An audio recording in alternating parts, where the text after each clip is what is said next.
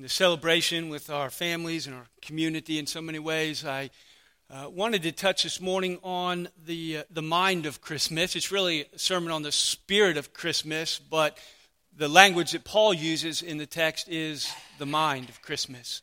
So we're going to go in that direction and just talk about there's so much that goes on as we think about what is the spirit of Christmas, everything from the stampedes of Black Friday to all that goes on as we shop and prepare. And sometimes it seems like it's a really good spirit, and sometimes it's not so sure. But either way, I think sometimes it takes a step back and to look deeper, to say, what is the spirit of Christmas? What is the mind of Christmas? And I think we have to look at Jesus to understand that. And so we're in Philippians chapter 2, verses 1 through 11. Hear the word of God. So if there is any encouragement in Christ, if there's any comfort from love, any participation in the Spirit, any affection and sympathy, then complete my joy by being of the same mind, having the same love, being in full accord and of one mind. Do nothing from selfish ambition or conceit, but in humility count others as more significant than yourselves. Let each of you look not only to his own interests, but also to the interests of others. Have this mind among yourselves, which is yours in Christ Jesus, who, though he was in the form of God, he did not count equality with God a thing to be grasped. But he emptied himself by taking the form of a servant, being born in the likeness of men. And being found in human form, he humbled himself, becoming obedient to the point of death, even death on a cross. And therefore God has highly exalted him and bestowed on him the name that is above every name, so that at the name of Jesus every knee should bow, in heaven and on earth and under the earth, and every tongue confess that Jesus Christ is Lord, to the glory of God the Father. Amen. Pray with me. Father in heaven, we come this morning to you and to your word. We long for you to speak, to give us eyes to see, hearts that are open, lives that are moldable. Father, we come to sit at your feet and learn of you. So come near in grace and power and work among us. For we ask and pray it in Jesus' name. Amen. You know, when the angels appear to the shepherds at the birth of Christ, and this is, Greg preached his sermon, I guess, 2 weeks ago, and the angels appear to the shepherds in the field as they're watching their sheep. They give a very simple message, a very simple song. When the host appears with the angel who made proclamation, and their song is simply, "Glory to God in the highest, and on earth peace among those with whom he is well pleased." Glory to God in the highest. Right? Christmas is about bringing glory to God, and it's about bringing peace on earth. Peace is a marvelous thing. It takes many forms, and as we read the Christmas story and the rest of the New Testament as it unfolds, it's clear that the peace that the angel proclaims is first and foremost a peace with God. That God sends his only Son, that whosoever should believe in him would not perish but have life, that he comes as the Messiah to open the way for a sinful and rebellious world to be made right, to be put at peace with its God, to be reconciled. And peace with God, we know, or at least most of us would and could testify in some way, that when we have peace with God, it brings peace in other places. It should bring peace in our own souls as we come and know him and know peace with him, to come underneath his grace. That we are set free from grasping and set free from worry, set free from fear. But when we have peace with God, when peace comes to our own souls, there's an overflow in our relationships. That peace comes to a broader sphere of the earth.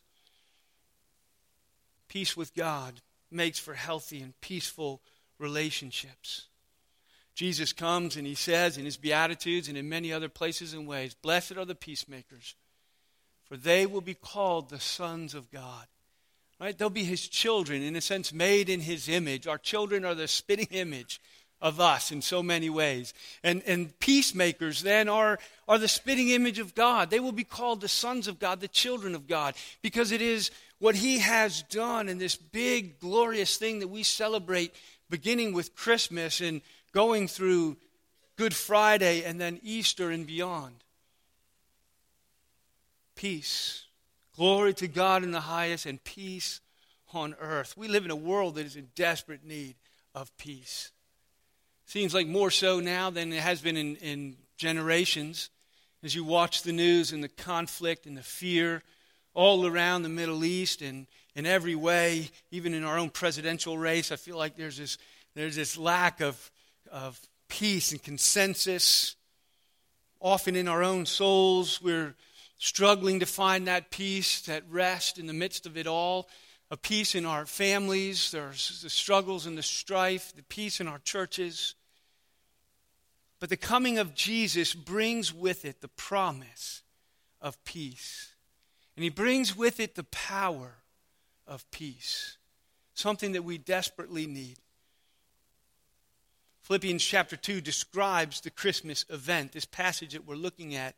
It's right in the middle, right? And 1 to 5 leads up to it, and then 9 and following kind of flows out of it. But right there in the middle of it all is Christmas. Right there in the middle of it all is what God did on that first Noel. But it's painted in here as a part of a bigger picture. We're given the whole thing. We're given from before he comes into his incarnation. You get a sense of the life that he lived in the form of a servant, his death on the cross, his glory at the right hand of the Father. But I would suggest even then in the first few verses, its outflow, its power, and its beauty in the life of God's people and in the church. That he applies that Christmas. It kind of comes right in the middle, verses 6 through 8. Because Paul in this passage is pleading for the peace and the purity of the church. Now you know we just lined up across the front of here 25 folks who joined the church and they took vows. I don't know if you pay attention to those vows. If you're a member of this church, you took those vows. And one of those vows in the middle of it is, do you promise to pursue, to strive after the peace and the purity of the church?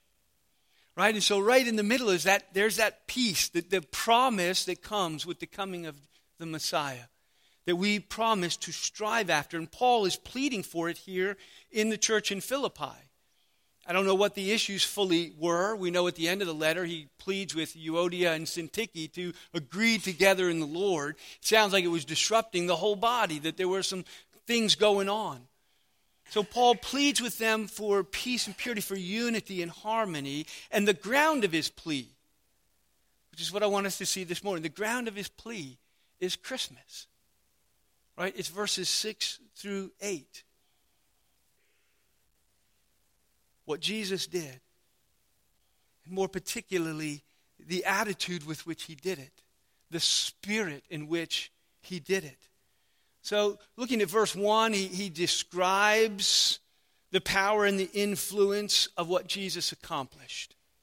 Right? Because he speaks to us and how we've experienced the grace of what Jesus did. Right? In verse 1 he says, if there's any encouragement in Christ, if there's any comfort from his love, any participation or fellowship with the Spirit, any affection, any sympathy, these beautiful things that flow from what Jesus did. And we need to understand that those ifs in there have the power of more of a sense.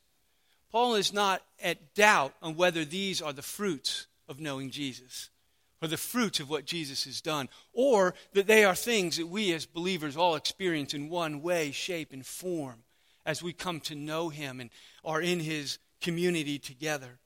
So these ifs have the force of a sense. It's like if somebody tells you, I'm hungry. And you say, well, if you're hungry, eat something. You don't have any doubt whether they're hungry.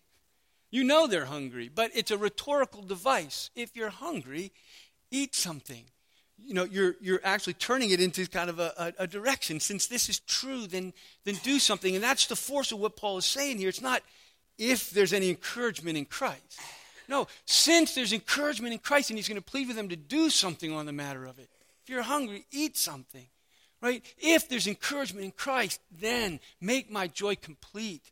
And let that flow into, right? So it's since you enjoy the encouragement and consolation that is ours in Christ, let it affect and shape the way that we relate to each other, right? If or since we enjoy the comfort of the love of God and what he has done for us in Christ, let it shape our love for each other, that we have the same love, he goes on to say in the next verse.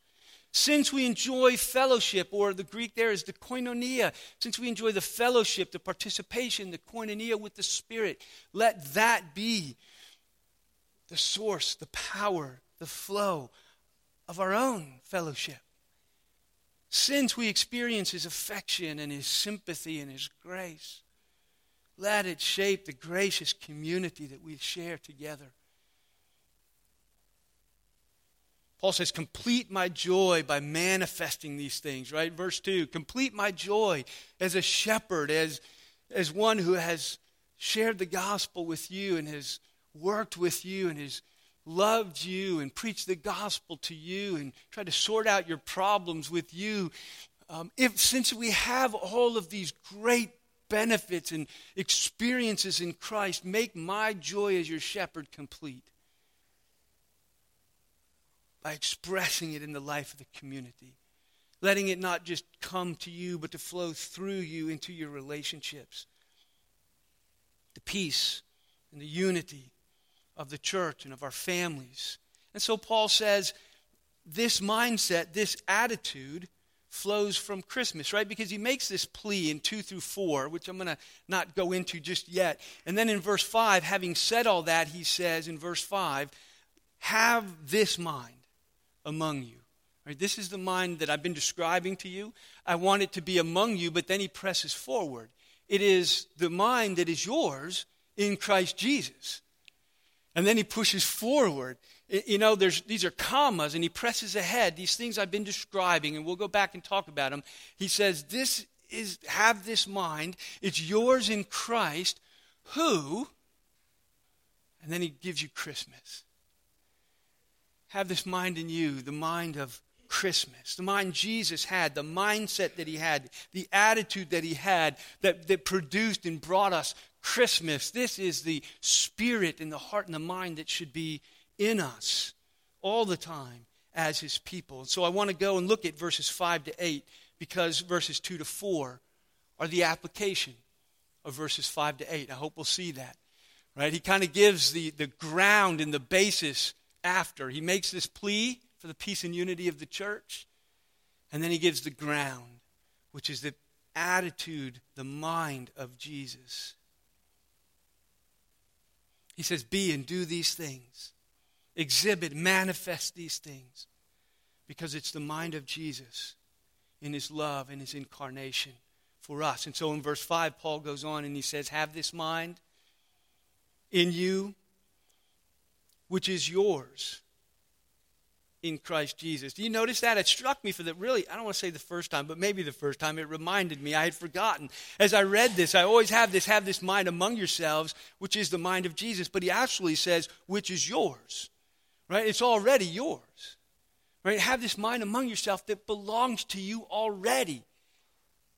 If you have Christ, if you are in Christ, if you are his people, and if you have experienced all those things in the first verse. And so he doesn't just tell us what to do, to do what Jesus did. He actually tells us we've been given a mind, right? A mind in Christ Jesus that is already. Now, what does he mean by he's given us a mind in Christ Jesus? And you need to hear their mindset. Our language is a little bit different. We would say a mindset or an attitude, or even a spirit, a way of thinking. Right? And so they have this in you, this way of thinking that was in Jesus, the spirit that Jesus exhibited when he did these things. And then he launches into, what mindset is that, Paul? That we are to have among ourselves. And he gives us his great hymn to Christ in verses 6 to 11. In many translations, those verses 6 to 11 are actually set apart and set in like poetry or like a song. And many have argued that this section was a hymn, whether Paul wrote it or it was just one that had risen in the church, that was used in the life of the church, but that it was an early hymn to the resurrected Christ. And Paul delivers it in the midst of this letter, perhaps as something that was already familiar to them, and summarizes the fullness of Christ's work from being in the form of God all the way to being exalted to his right hand, having every knee and every tongue confess. This beautiful hymn. But there's a movement in here. And Paul is pulling back the curtain from Christmas. And he gives us a look inside. Right? And it's interesting to me, there are a couple of the authors that give us, like Matthew and Luke, give us the narrative of Christmas. They give us the historical story. It was about Mary and Joseph. It was at the time of Augustus and Quirinius. And, and there were shepherds and there were angels and a star. And it went like this because there was and they give us the history. And it's true history. Right? They give us, but that's the sort of the human side as it unfolds in history. But there's a backside. There's a backside to Christmas, the view that God has of what's going on. And John gives us that view, and Paul gives us that view. What's going on in these historical events? And so he pulls back the curtain and he lets us see underneath. He describes Christmas theologically. He tells us what happened. And so we have this picture from verse 6 where you have this movement. Starting in verse 6, he says, who, though he was in the form of God, he did not count equality with God something to be grasped, but he emptied himself. He took the form of a servant, being born. Christmas. Though in the form of God, he was born in the likeness of men. And being found in human form, he humbled himself. And he lived the life that you and I fail to live. And he died the death that you and I can't afford to die. Paid the price we can't afford to pay. So we have this movement in verse 6, if you see it, that though he's in the form of God, verse 7, it says he takes the form of a servant. From the form of God to the form of a servant. In verse 8, he says he took a human form. All right, so this movement from God to man, we call that incarnation. The 25-cent theological term, and it's what we celebrate at Christmas. Though he was in the form of God, veiled in flesh, the Godhead see. Though he was in the form of God, he took on the form of a servant, the form of a man. And it says in verse 6 that not only does this, though he's in the form of God, he does not count equality with God a thing to be grasped. He doesn't cling to it. Though he's in the form of God and it's something he could hang on to, he didn't have to come. He had rights. He had prerogatives as God. Right? This is a full gracious thing. It says that though he was in the form of God, he didn't cling to his rights and his privileges as God, but he was willing to empty himself. In the NIV it says he made himself nothing. And he took the form of a servant. He emptied himself. He veiled his glory in flesh. He submitted this God the Son, as we read in the Catechism. God the Son submitted himself to the Father. And though he had all the rights and the privileges and the glory and the power and the prerogatives of God, he submitted himself and became a man to live the life under the law. To those under the law, he became like one under the law. God the Son, in the form of a servant, says he came. He came. And more amazingly, he came to serve. He didn't come to claim, to pronounce, he came, it says, and Jesus says it in his ministry. He tries to help them understand. The Son of Man did not come to be served. He had the right to be served. Oh, he was the only one who had the right that every knee should bow and every tongue should confess. But he didn't come to serve, to be served. He came, it says, to serve. To give his life. To save. To bless. He deserved it, but he emptied. He denied himself. He took the low road. He tells us that in John 13. It's here in your bulletin under the second point. In John 13, it's a story on the night that Jesus is betrayed. They're in the upper room, and he gets up from the table and takes off his clothes and gets down on his hands and knees, and he washes the feet of his disciples. And then when he gets back up and he's trying to get them to understand the import of what he has done and what he is doing. And many would say that picture of taking off his robe was emptying himself of his glory and getting on his knees, taking the form of a servant, even to death on a cross, washing the feet of sinners, right? So here's this picture. And Jesus, as he gets back up and he tries to get them to understand what's going on here, he says this, "You call me teacher and Lord." And he says, and you're right. I am the one who tells you how it is, right? The teacher. I am the Lord. I am the master, the one whom you obey. Right? So there is this sense, he's like, you're right. You're not getting it wrong there. I am.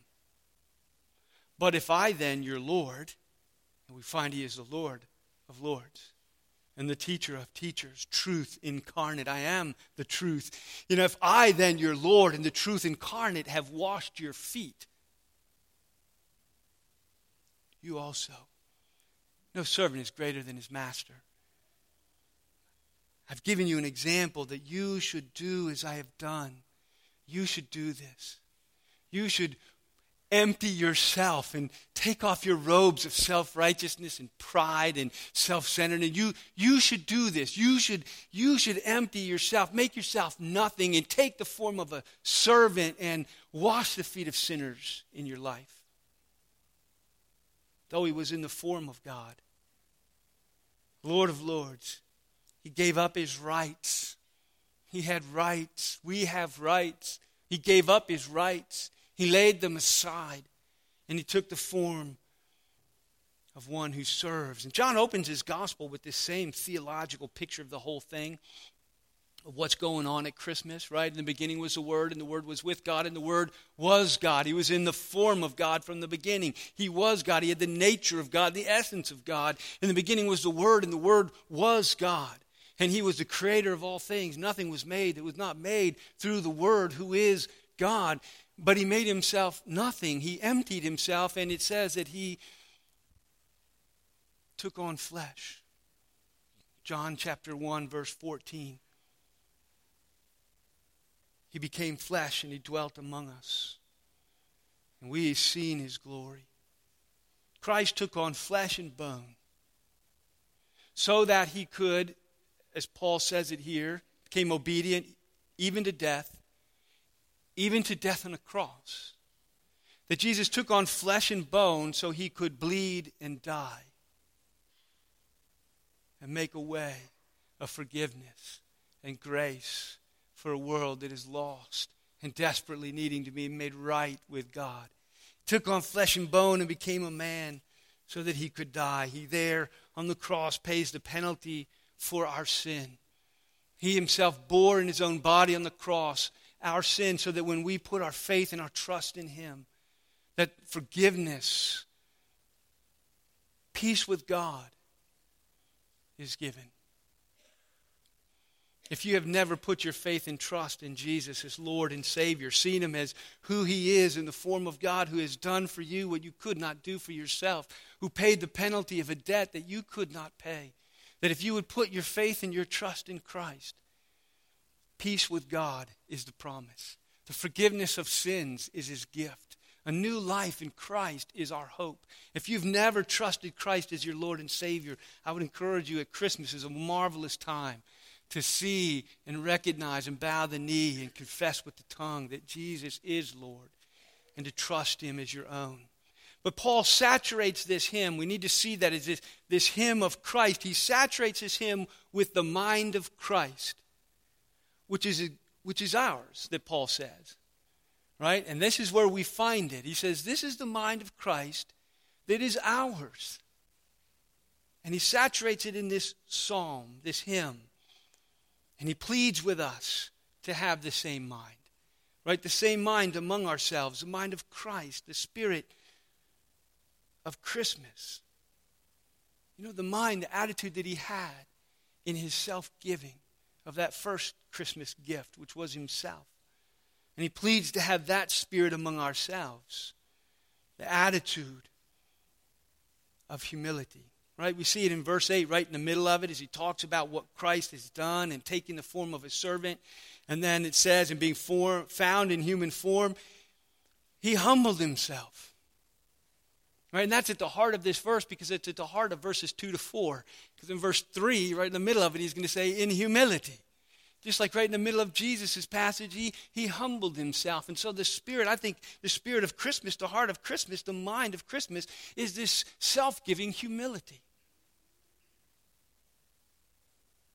Paul applies it, this emptying, self-denying posture of God.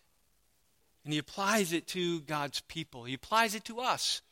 Right? And that's what he's doing in those 4 verses. The spirit of Christmas is humility we're to have among ourselves, because it's the path to peace in our churches, in our homes, in our own hearts, in our communities, and in the world. The path of peace is this humility. Because at the core of the world's brokenness, the heart of our relational brokenness, my friends, you get it in all of Scripture from the very first pages to the end, is our pride, our self-centeredness, our self-righteousness, where we went from being God-centered and so humble and gracious in the form of a servant. You know, we go from there to twisting away from his lordship in our lives to being self-promoting, self-aggrandizing, self-serving. I don't know, here's what God said, here's what I want to do. Guess which one I'm going to do? And at the heart of our problems is us, self. The kingdom of self is the enemy of peace throughout the world, but starting in your own heart and working out. Self-centeredness, selfishness, self-interest, self-serving, my way, my opinion, my priorities. And the spirit of Christ, the spirit and mind of Christmas, is the polar opposite. Self-denying, heart of a servant. And so he says in 1 and 2, we've experienced the encouragement in Christ since we have the comfort of his love, since we share in the fellowship and the koinonia of the Spirit of God that we share among ourselves, since we've known his grace and his mercy. In verse 2, he calls the church to exhibit that spirit that we've encountered in the Spirit of Christ, in his self-giving, in the lives of his church, his people. Peace and unity. So in verse 2, he goes on, he says, making my joy complete, having the same mind among yourselves. Now some of us hear that and think, I would think, okay, we'll have the same mind. All right, if it's between my wife and mine, let's have mine. Right? Sure, we'll have one mind. I'll be of the same mind, as long as you're of mine. Right? Or you look down the pew or across the church, have the same mind. You're like, fine, as long as it's mine. Whose mind is it? Is it yours or is it mine? Or is it the third guy over there? The passage is so clear. Whose mind is it? Have the same mind. Have this mind among yourselves. So you both have one mind, but it's not yours. Right? That was in Christ Jesus. The mind of humility and self-giving and self-denial. The mind that doesn't grasp after its rights and its privileges, the one that doesn't have to have its own way, the one that is serving and giving and loving. Right? So have the same mind, but not either of yours. And then he says to be in full accord. It's an interesting phrase. There in verse 2, the same mind, the same love that was in Christ, right? Being of full accord and of one mind. That full accord is actually 2 Greek words put together. The word together and the word souls. It's a pretty strong word. So this full accord is actually souls together, or joined souls, Or, soulmates might be a way. So be soulmates. Agreeing over not your way, but his way. Right? Having that mind in us. Soulmates because we're united to Christ by his Spirit. And how can this all be accomplished, this sameness, this same mind, same love, full accord? How do we do this? Because this is what the world desperately needs. Paul calls us to adopt Jesus' humility. The word there, when it says, in humility, consider others better than yourselves. The word there that's translated as humility is kind of boiled down for us in the English. But this idea of humility is a rich one, and the Freiburg Lexicon, I may have put it in your bulletin, says it's a quality of voluntary submission, of unselfishness, of humility, of self-effacement, that it's not about me, it's not about me, it's not about me. God does not leave us to figure out what it looks like. How do we do it? All right, specifically, Paul, have this mind, and then you give us this grand picture of Jesus. And see, the danger is we'll leave it right out there in the theoretical. We'll leave it right out there in the realm of grand ideas that I subscribe to. But Paul doesn't, right? He gives us 4 very specific things that he tells us, having this mind among yourselves and having the same mind is exactly these 4. He gives 4 things. I'm sure it's more than that. But he gives us 4. Right? Number 1, in verse 3, do nothing from selfish ambition or conceit. Do nothing out of pride. Do nothing out of self-serving spirit, right? Self-seeking. Do nothing out of self-interest. Right? Just imagine that for a minute. You never did anything in your relationships with others at church or at home out of self-seeking and self-interest. Not pushing to get my way or my opinion or my will be done. Right? But we relinquish that. Can you imagine? Just think about your families over Christmas. I always think about it because the hardest time to live these things out are in community, which is why doing church can be challenging, right? Because you try to do it in community. And in community is when iron rubs on iron, there are sparks and things happen. And so this is a difficult place for it. And so I always think of families. They're a fascinating thing. In fact, we weren't home for Thanksgiving, but we heard tell of how hard it is to be together sometimes as family. But just imagine your family gathering. And nobody pushed their own agenda. Nobody pushed their own opinion. Nobody had to have it their way. No, they were self-effacing. How can I serve you? No, you stay there. Let me get up. Right? Let me do the work. Let me clean those. You go sit down for a minute. You've been working. What if it wasn't about me? Can you imagine churches where there were no personal agendas? You didn't have to win. When in our marriage Sunday school class, we were talking about not having to win, and sometimes how I love to be right and I love to win. And so I argue to win, and I usually posture to win, and so I usually do win, just by default, because, that kind of thing. But what happens when you always win is somebody else always loses. And somewhere in there, what does it look like to not win, me not win, so the relationship can win?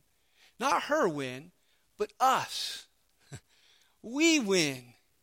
When I lose sometimes, right? When I let go of having to be right or having to have my way or having, my opinion or whatever. We win, right? And in churches that happens, right? When we relinquish my opinion or my way, when we're in a larger community that has very diverse opinions about the whole thing, what is it?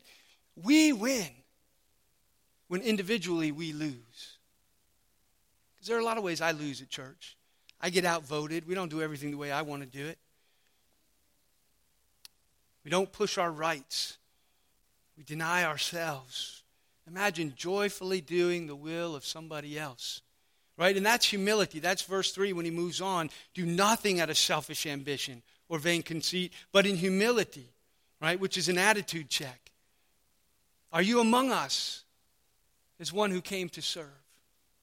Are you among your family at home over Christmas as one who came to serve?